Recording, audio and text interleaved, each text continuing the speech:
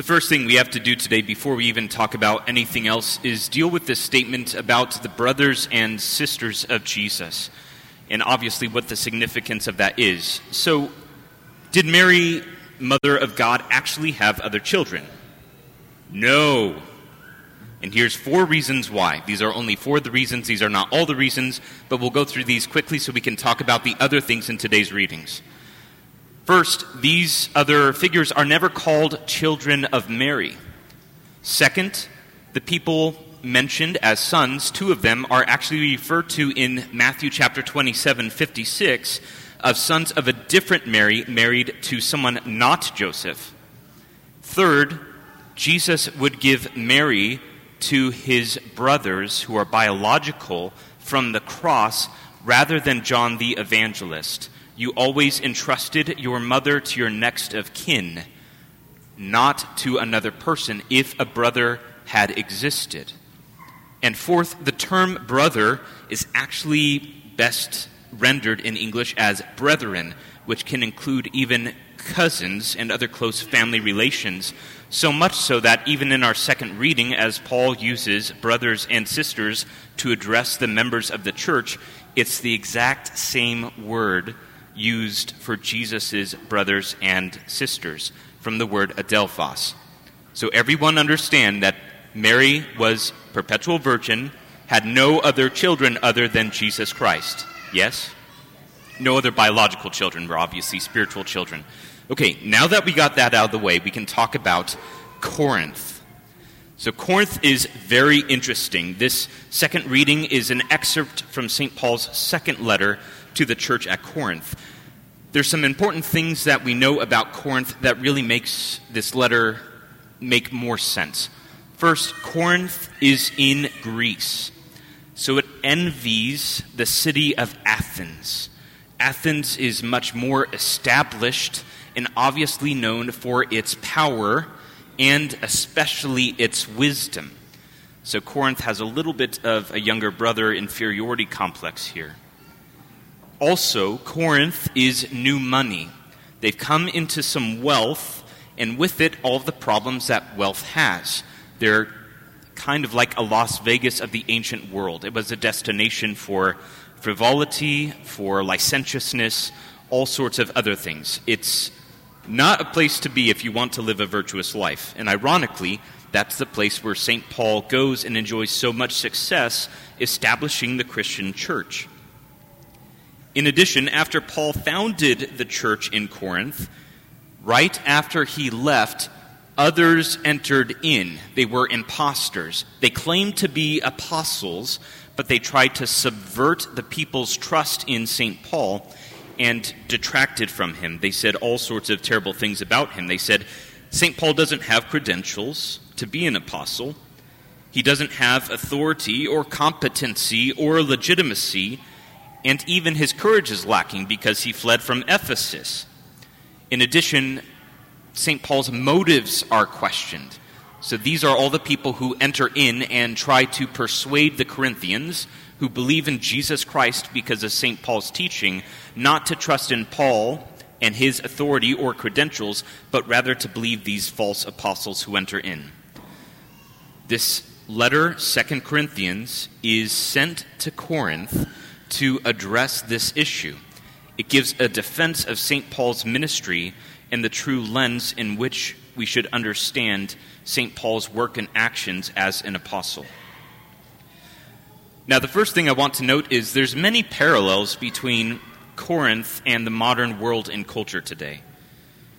For example, there's unprecedented wealth in the world. The world has never seen as much wealth in as many people's hands as it has right now. This is unprecedented.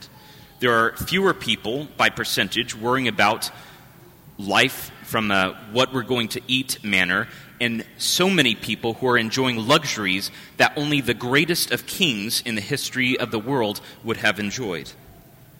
In addition, there's greater decadence than in most historical periods. People have also come in to undermine the authority of Jesus Christ, Christianity, and the existence of God himself. Religion is shown to be weak, and worldly power and authority is held up as legitimate. Political leaders and producers of products try to garner support by showing how they and or their product will make us strong and wise. Do you see the connections between Corinth and our modern world? I find it utterly fascinating. The difficulty is here for us too as well. Being in the suburbs, we have this also tendency, this temptation to be wooed by wealth and possessions. There's greater power and authority here with the people that comprise this church than, many dioceses combined. I don't know if you understand how humbling it is as a priest to be among you who have achieved so much and are leaders of so many people. It's really an incredible privilege. And there's a great power and effect you can have in the world for good because of what you've built, because of what you've achieved. Now, what's interesting, despite these parallels, St. Paul makes an interesting move for his defense. We would expect something like, well, those false apostles who are detracting me, they're the ones without credentials. We'd expect another ad hominem, but that's not what St. Paul does. He doesn't even talk about how powerful and wise he is. Instead, he confesses his weaknesses and how much he has suffered for the gospel. He doesn't fight the impostor apostles on their own terms. Instead, St. Paul conveys something that is deeply real, completely transcending what his opponents are saying. He says, "Power is made perfect in weakness." What does it mean for power to be made perfect in weakness? There's two things I want to bring up. First, when we experience weakness and suffering, it is then that we experience the most powerful personal growth. Second, when we experience weakness and suffering, when we are divested of everything, we become completely reliant upon God. Please God, we become more reliant upon Him. And His power comes to our aid and fills us. The two meanings of power being made perfect and weakness. It's when our character is tried, when we're transformed, and we become more dependent on God and filled with His power and strength. When we experience weakness and suffering, our character and courage is tested, and we're even told in Scripture, "Count it all joy, my brothers, my brethren, when you meet various trials, for you know that the testing of your faith produces endurance. Let endurance have its full effect, that you may be perfect and complete and lacking in nothing." There's an amazing tradition in our faith going all the way back to Judaism about trial and temptation making us strong. And in that very weakness, we are transformed and made powerful. In this second aspect, power is made perfect in weakness. When we are weak and suffering, it's then that we most understand our dependence on God. We call out to Him, rely upon Him for everything. And at the moment of our distress, God comes to fill us, meeting our weakness with His power, allowing our weak humanity to be filled with His divinity. This is what makes St. Paul's authority so powerful.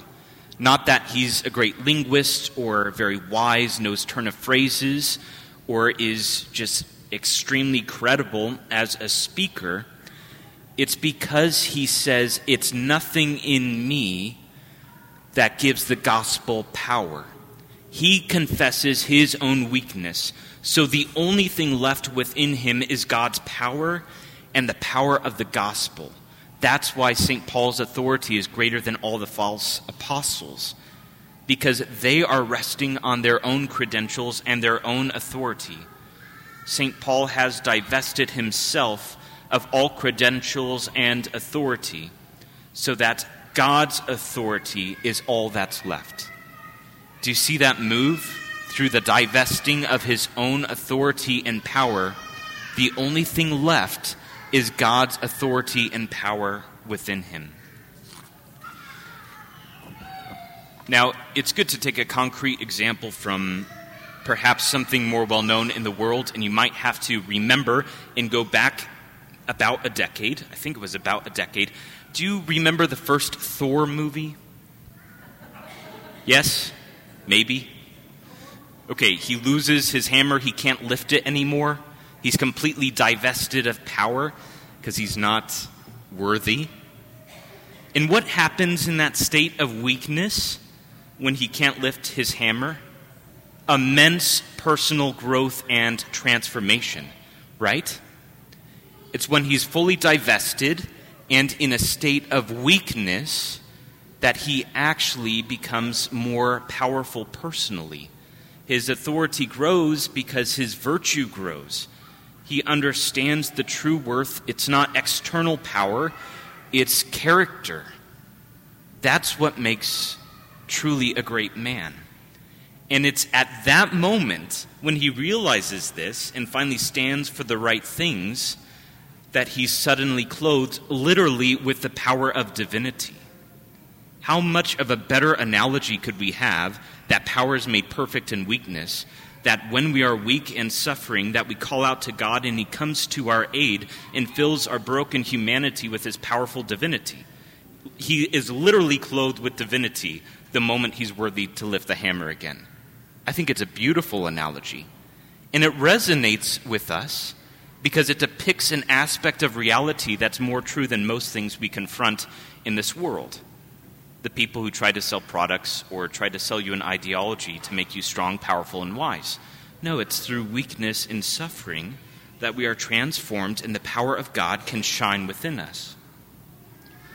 The most compelling example, though, of course, is not Thor. It's actually Jesus Christ. This should not be a surprise for us. But the greatest example of power being made perfect in weakness is Jesus himself. The power of his divinity and sovereignty over death itself was made manifest in his weakness on the cross. The Son did not fear becoming weak by taking on human nature. He sought it out. He did not despise being rejected by his own kinsmen at Nazareth because they thought they knew who he was. He does not even scoff at being contained and vulnerable in the Eucharist, something that appears to be bread but contains God himself.